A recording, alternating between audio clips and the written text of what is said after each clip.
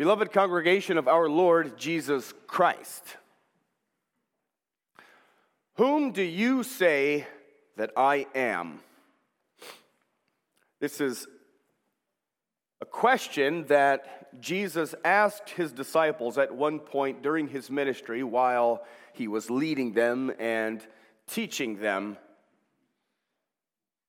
And at that time they had reported that some of the people who had encountered Jesus and who had been listening to his teaching, some people thought that Jesus was John the Baptist. Some thought that he was Elijah or Jeremiah or one of the other prophets who somehow had come back from the dead and who had continued his prophetic work.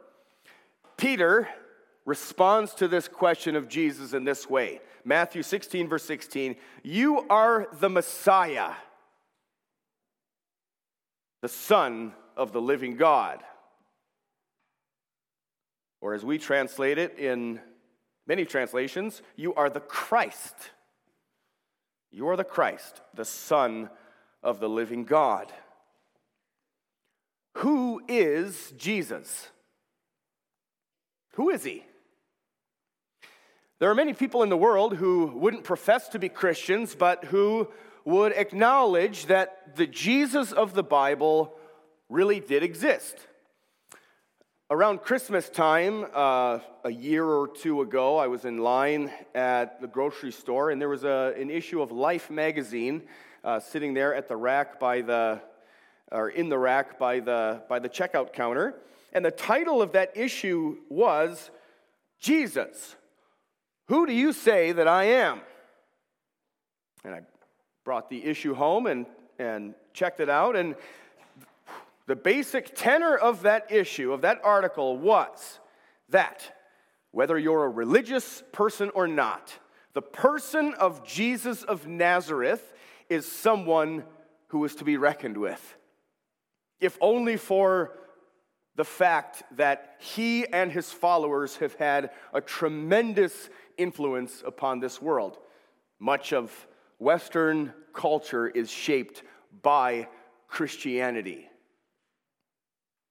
He is someone who ought to be taken seriously. And as the church, we believe and profess this fact much more strongly than the rest of the world. We believe and profess this with the highest urgency. We believe and confess who Jesus is and what he has done according to the Word of God himself.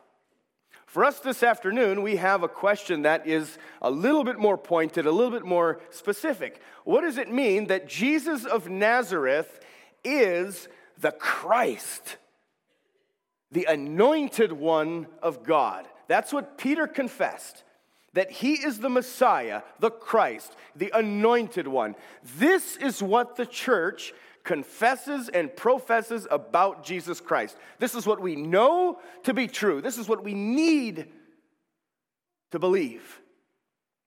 That he came into this world, that he took on flesh, that he was anointed to the office of prophet, priest, and king for our sake and for the glory of his name. Toward the end of this service, this congregation is going to stand up.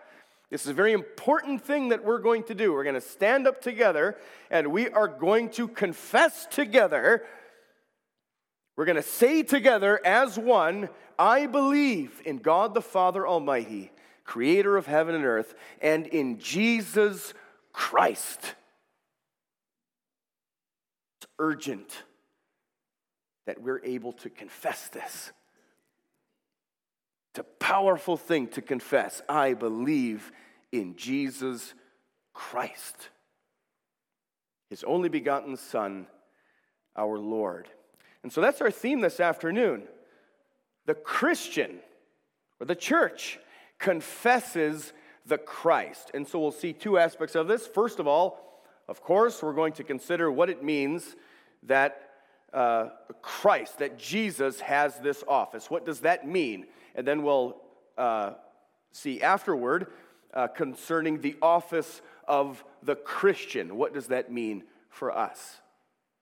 So, our catechism, this instruction in the Word of God, our catechism doesn't question whether or not this is the case, that Jesus is the Christ. It affirms it to be true. It takes it as a given that Jesus of Nazareth is the Christ. Now, why is he called that? Why does he have that title? Well, the first line there explains that Jesus has been ordained by God the Father and anointed with the Holy Spirit to do this and that and that, these following things that we'll see in a moment. He was ordained and anointed to this very special task. Now, I want to see if some of the children here can think of a time when Jesus was officially called to this task that he was given. Can you think of a passage in the Bible where, in a very public way, Jesus was shown to be anointed for the work that he had come to do? We know that this was already determined in eternity. Before the foundations of the earth, our salvation was decreed to be in Christ. This is the pactum salutis, the covenant that God makes with himself, Father, Son, and Holy Spirit, that salvation will be this way, that the Son of God will be sent into this world, and that he will take upon some role in order to redeem us from our sins. But how was this worked out in history? How was this declared publicly that Jesus is the anointed one sent by God the Father into this world in order to do some work? So let's hold that question for a second. I think we should first explore what this anointing word means, because that's what Christ means. That's what Messiah means, the anointed one. What does it mean to be anointed? Is this something that happens to you sometimes?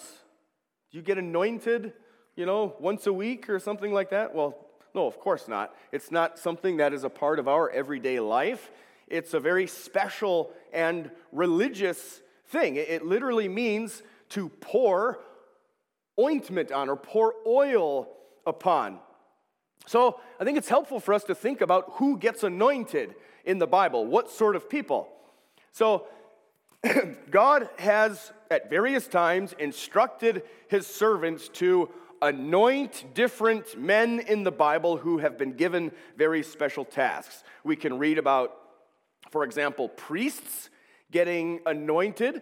When Moses' brother Aaron became high priest, Moses had to do this in a very ceremonial way. He had to display him in front of the whole assembly, officially in public, showing that this is something that God himself was ordering to do, and he poured oil on Aaron's head and on the heads of his sons who were going to be the priests too.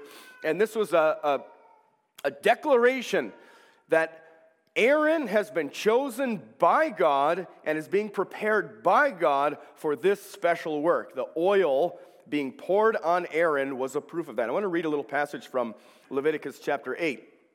So we read there, so this is the tabernacle has been prepared, and now Moses and Aaron are being ordained into this work as priests. So we read there, then Moses brought Aaron and his sons forward and washed them with water. He put the tunic on Aaron, tied the sash around him, clothed him with the robe, and put the ephod on him. He also fastened the ephod with a decorative waistband, which he tied around him. He placed the breastpiece on him and put the Urim and the Thummim in the breastpiece. Then he placed the turban on Aaron's head and set the gold plate, the sacred emblem, on the front of it as the Lord commanded Moses. All very ceremonial. This is very important, right? Then Moses took the anointing oil and anointed the tabernacle and everything in it and consecrated them. He sprinkled some of the oil on the altar 7 times, anointing the altar and all of its utensils and the basin with its stand to consecrate them. He poured some of the anointing oil on Aaron's head and anointed him to consecrate him. Then he brought Aaron's sons forward, put tunics on them, tied sashes around them, and fastened caps on them as the Lord commanded Moses. They were anointed to this special work. So not only priests, but also kings, prophets, these men were anointed to that very special work that God had given them to do. Maybe you remember that when Samuel was sent by God to Bethlehem to find who would be the next king after Saul, he inspected all of David's brothers, and then finally he was told by God to anoint David. He took a flask of oil and poured it on David's head, and when everyone saw this, they knew that God was choosing David to be the next king. So, all right, prophets, priests, kings, these are all anointed with oil. They are set apart for this special task, and they are also equipped for this task. So, back to our question. A Messiah means one who is anointed by God and set apart for this specific task. Have you thought of a time when Jesus was called to his work by God, and when very clearly and publicly he was anointed for this work? Who can think of it? Well, when Jesus was baptized by John the Baptist, he comes out of the water after his baptism, and what happens? The Holy Spirit comes down out of heaven and comes upon Jesus, and God says to everyone, or for the benefit of everyone, says to Jesus, "You are my Son whom I love. With you I am well pleased." This is what anointing symbolizes. God himself calls prophets and priests and kings to their tasks, but they can only faithfully and effectively carry out their tasks because God gives them his Spirit, who equips them to this task. The oil being poured out on someone is a picture of God pouring out his Spirit to the one that he calls to this office. This is what our catechism recognizes in this office of Christ. It's not three different offices of Christ, but it's one office of the Messiah, and he has three distinct tasks within that office. He is our chief prophet and teacher, he is our only high priest, and he is our eternal king. So, let's examine each one of these and find out how Jesus fulfills these things for us. So first, prophet. How is Jesus our chief prophet and teacher? Well, what was the job of a prophet? What were they supposed to do? What was the task that God gave prophets in the Old Testament? Well, their main task was to tell people the Word of God, right? To teach them God's will, to reveal God's ways, to make God somehow known to the people of God. How often do we read that a prophet proclaims to Israel, "Thus says the Lord," or "This is what the sovereign Lord says," and then he tells them what God wants his people to hear. That's his job. Sometimes he has to warn them, "You are acting wickedly and you have to repent." Sometimes he gives the word of God as instruction. God says that you should go to war against so-and-so. This is the will of God for you. Sometimes to reveal things about the future for the people of God. In every case, the prophet reveals and teaches God's people what God wants them to know. And the most important thing that a prophet did was to comfort the people and assure them that they were being made right with God. That was the most beautiful thing that people could hear from a prophet. To comfort them with the knowledge that even though they are sinners, the way of salvation is open.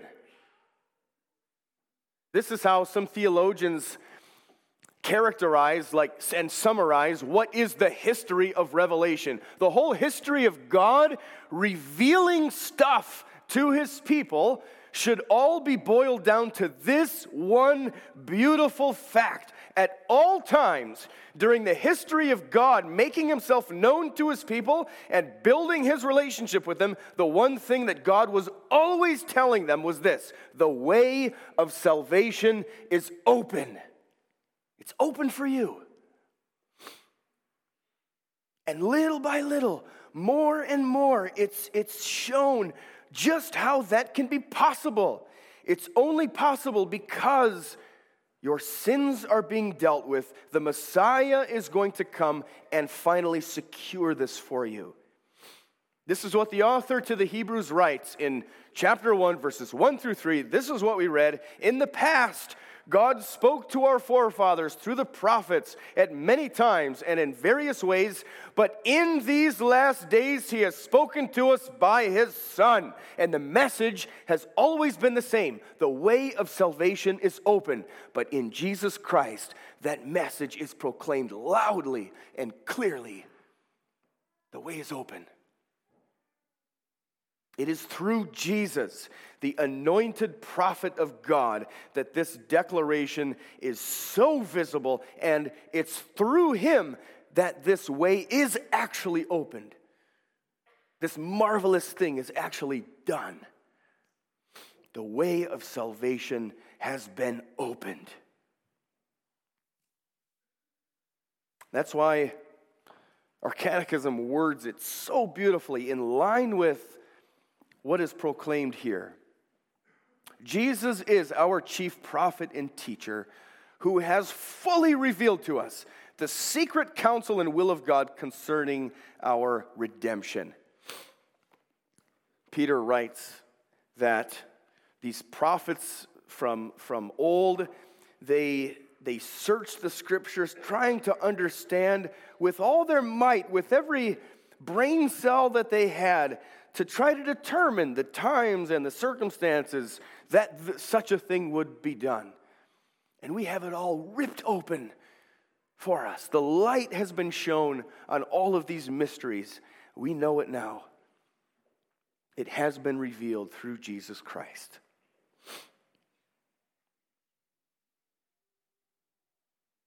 He finally reveals how it could be possible that the way of salvation is open.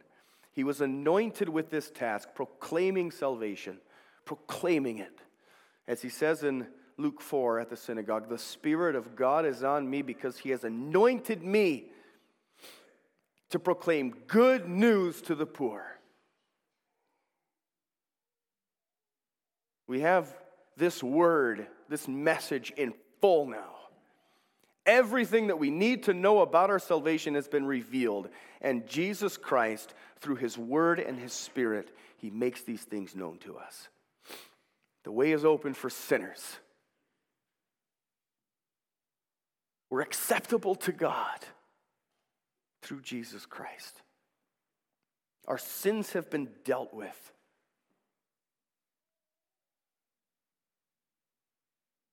Our sins have been dealt with through the other work of Christ, the other aspect of his office as priest. So now, what about priest? What is the role of the priest in the Old Testament?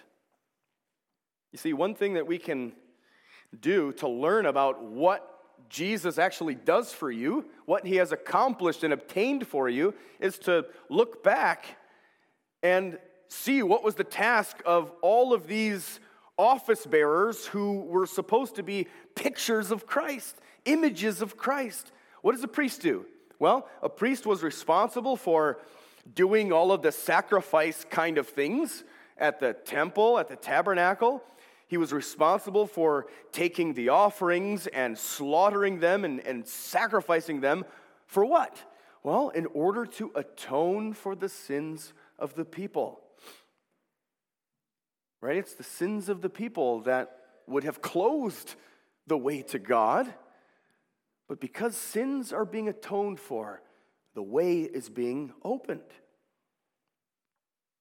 That's what all the sacrifices in the Old Testament were for. They couldn't take away sins themselves, right? The blood of bulls and goats cannot take away sins, but they were pointing ahead, they were teaching, and they were promising concerning the one true sacrifice that would be made by the one true high priest, Jesus Christ. All of the high priests of the Old Testament were copies. They were copies, they were images, they were pictures of the one priest who actually would be able to take away the sins of the people. This is what we read as that second reading from Hebrews. We read in chapter 10, verses 12 through 14.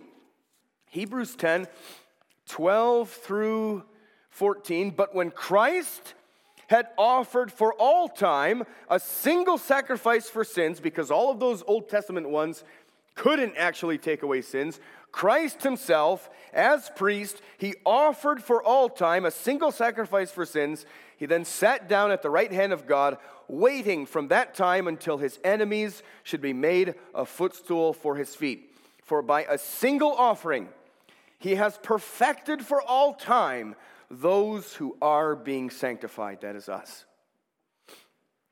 A priest made sacrifices to atone for the sins of the people so that God could live with them. Without these things being done, the glory of the Lord would leave. He couldn't be there with sinful people. But if the sins of the people were being dealt with, if they were being covered over, God can be with his people. The way to God is open. So a priest was responsible for seeing to it that sins were atoned for. The priest also had another job, right?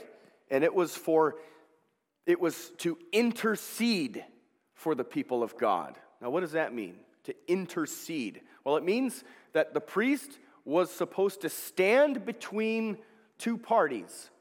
The priest was to be the one who stands between us and God. A priest goes between God and the people and confesses the sins of the people and makes requests of God and offers prayers for the benefit of the people. The priest represents people before God. This is what Jesus does for us continually, still, today.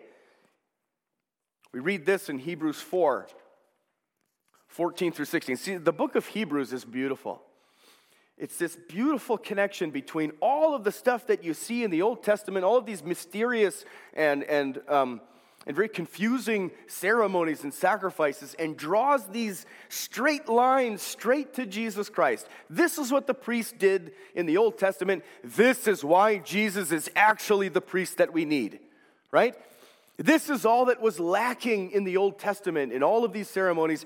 This is how Jesus Christ is the better one and the one that actually accomplishes the things that were just pictured in the Old Testament. So Hebrews 4, 14 through 16.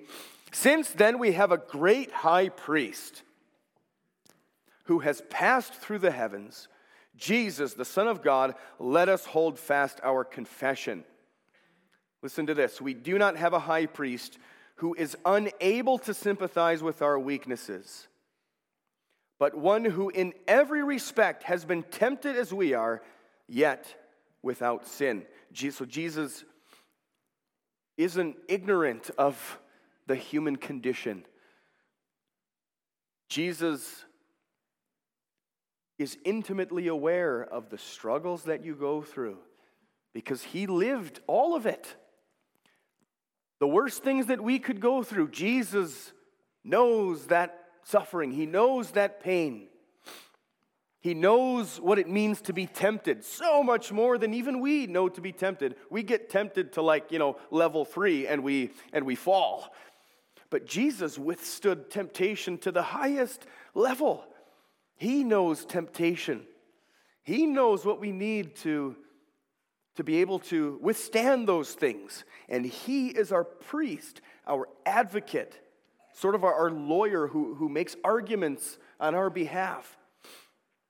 Let us then approach the throne of grace with confidence, so that we may receive mercy and find grace to help us in our time of need. Jesus Christ is your priest in heaven at this very moment, right now. Right now, as we sit here, Jesus Christ is functioning for you as your priest so that you get exactly what you need at all times. He opened the way for us to be acceptable to God, and now He is the one who pleads for you. He pleads for you, knowing your needs, knowing your pain and suffering, petitioning for what you need, and ensuring that you receive it. What a priest we have. He washed all of your sins with His precious blood, and now is in the presence of God as our representative. So because of our priest, we can come boldly before God in prayer and know that we will receive what we ask of Him in faith. Now, the third part of Christ's office. He is our eternal King.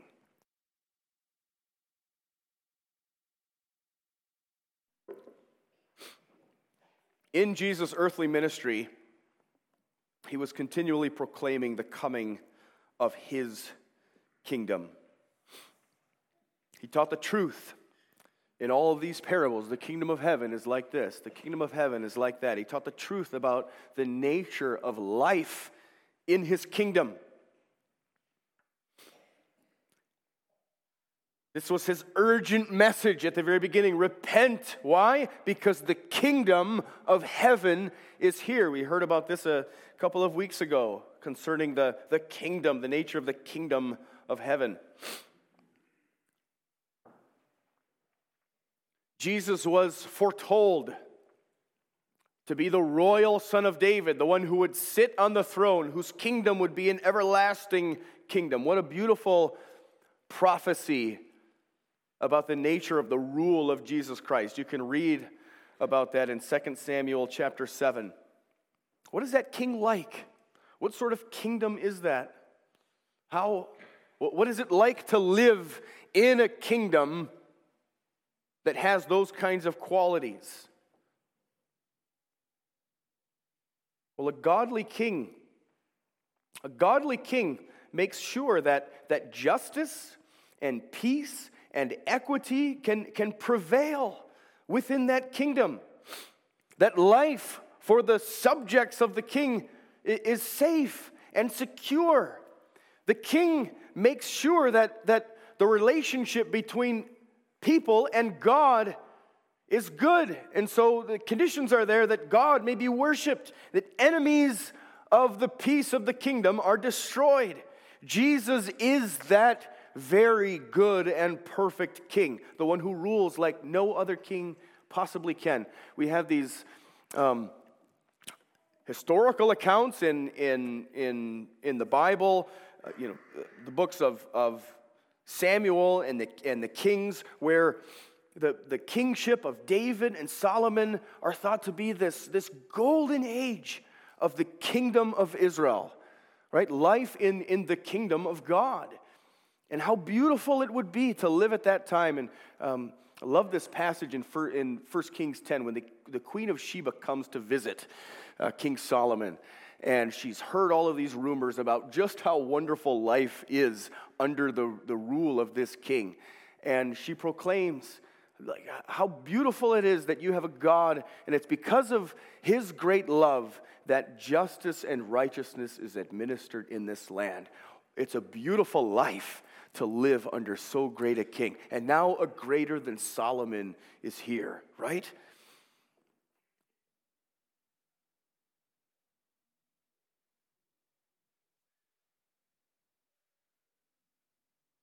We are encouraged to joy because of the fact that we live today in that kingdom. It's here. We are subjects of it. Jesus is actively the King. We read in Hebrews 12 about this very fact. You have come to Mount Zion. This is not somewhere off in the future. This is today. We have today come to Mount Zion, to the heavenly Jerusalem. Today we are living as citizens in the holy city of God. And therefore, since this is the case, do not refuse him who speaks, because he is the King, and every knee will bow to him. Who is Jesus? Who do we say that he is? He is the King who has been given all authority in heaven and on earth. Whether most people on earth recognize that and accept it and actually worship him is immaterial. This is who Jesus is. His kingdom is here. Right now, as we sit here, we can be very confident that there is a process happening right now, the process of all things in heaven and on earth, little by little, being put under the feet of Jesus Christ, and everything eventually will be there. All things are being brought into subjection to him until finally everything is. That's encouraging in a world that is very hostile to God and to his Christ, to his anointed. Sometimes it seems like the winds of the world are prevailing. They're so strong. The influence of the world can take such a grip on us and turn us aside. But it's comforting for us to know how this all ends, how it all turns out. Jesus is King. Jesus is the Lord. And as his people, as the church, we have been given the great blessing now, not later, but now. The blessing of life in the kingdom of heaven with Jesus as our King. And when his kingdom is finished, what glory that will be. We have arrived in the kingdom of heaven, but it hasn't finished arriving and being established yet. The fullness of it is still to come. How blessed we are to be subjects of such a king in such a glorious kingdom. Hebrews 12:28, since we are receiving a kingdom that cannot be shaken. Cannot be shaken. Every kingdom and empire and country and nation that has ever existed on earth can be shaken, can be moved, can be overthrown. And the people that come long after don't remember it anymore, but God's kingdom will not be shaken. Since we are receiving a kingdom that cannot be shaken, let us be thankful. And so worship God acceptably with reverence and awe.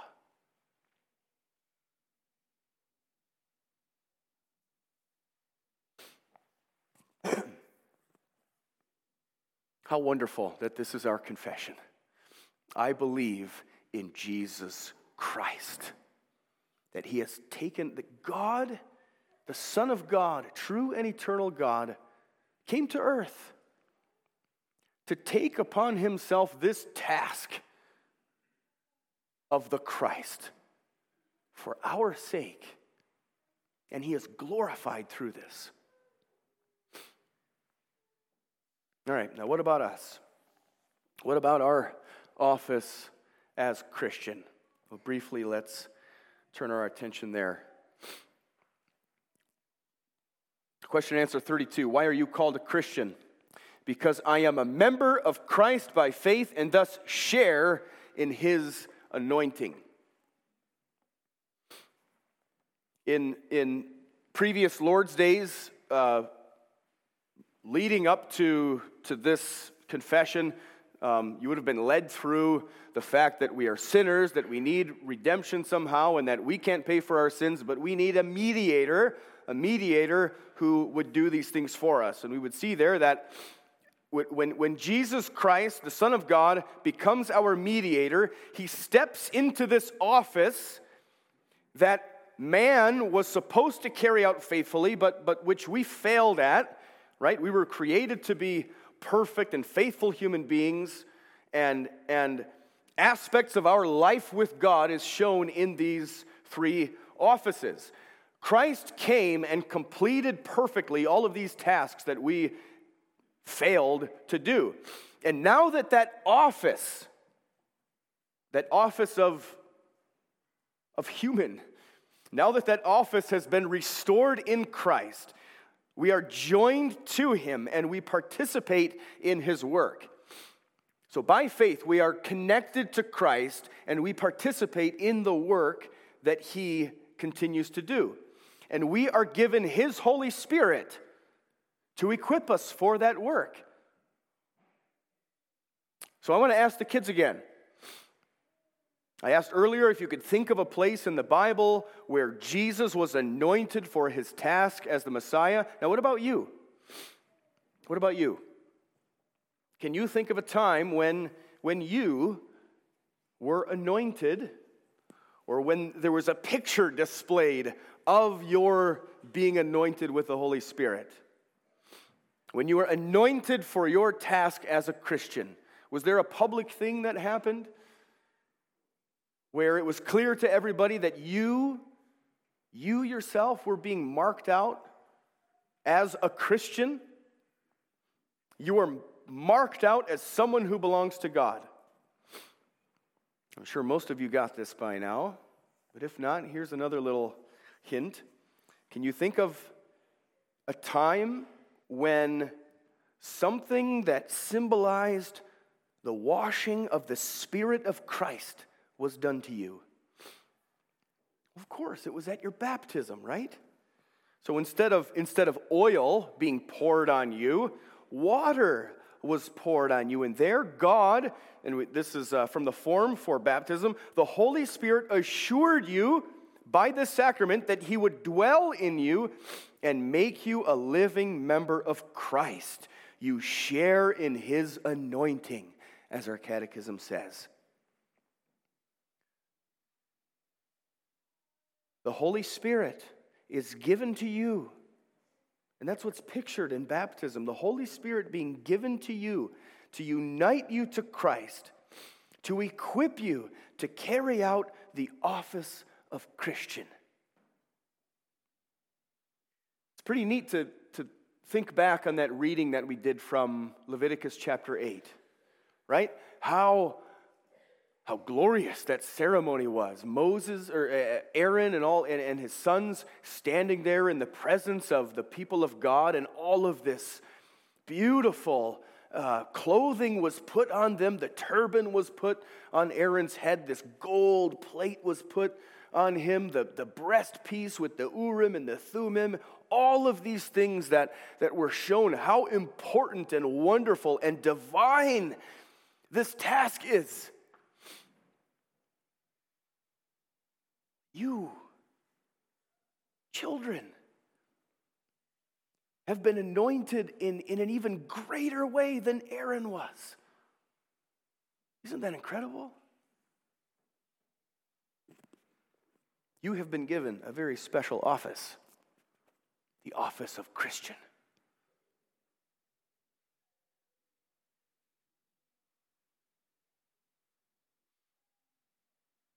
So, we have a threefold aspect to our office of Christian as well. As prophets, we don't have to reveal the will of God anymore. It has already been revealed completely. It has been revealed fully by the Son of God. But as prophets, we continue to proclaim and confess what has been revealed. We confess it with our mouths, and we also proclaim it with our life. I love how the form for Lord's Supper puts this. As often as you eat this bread and drink the cup, you proclaim the Lord's death until he comes. That's something that we do as in our office as priest. We speak the truth in love to one another. We declare the goodness of God in the assembly. Every time we sing together, we are proclaiming with our mouths the goodness of God, salvation in Jesus Christ. That's your task as prophet. As priests, you don't have to make sacrifices for your sins anymore. One sacrifice, one perfect sacrifice has already been done. So we don't have to do that. So what do you do as priests? Well, priests didn't only make offerings for sin, they also made thank offerings. Right? Sin offerings was one kind of sacrifice that priests made. This is what we do with our lives of worship. We offer the whole of our lives, our bodies, our entire lives as sacrifices of thankfulness to God. We draw near as priests to God with our whole life. And now as kings, we're given the task of participating in Christ's rule over his kingdom. This glorious king gives security and peace. He establishes justice and equity in his kingdom, and as co-rulers, can you believe that? You are a co-ruler with Christ. We put into practice what he has established, living in this righteousness that he has obtained for us. We ward off the enemies of the kingdom by truly fighting against sin and the devil. As kings and queens, we now live as we were designed to live, although not perfectly yet. But we have arrived. We have come to Mount Zion. As citizens of the holy city, we have already begun to live in the glorious kingdom of heaven as royal heirs of God himself. And this divinely royal life that you live, that the church lives, let this be a blessing to the world, a proclamation that Jesus is the Christ. Amen.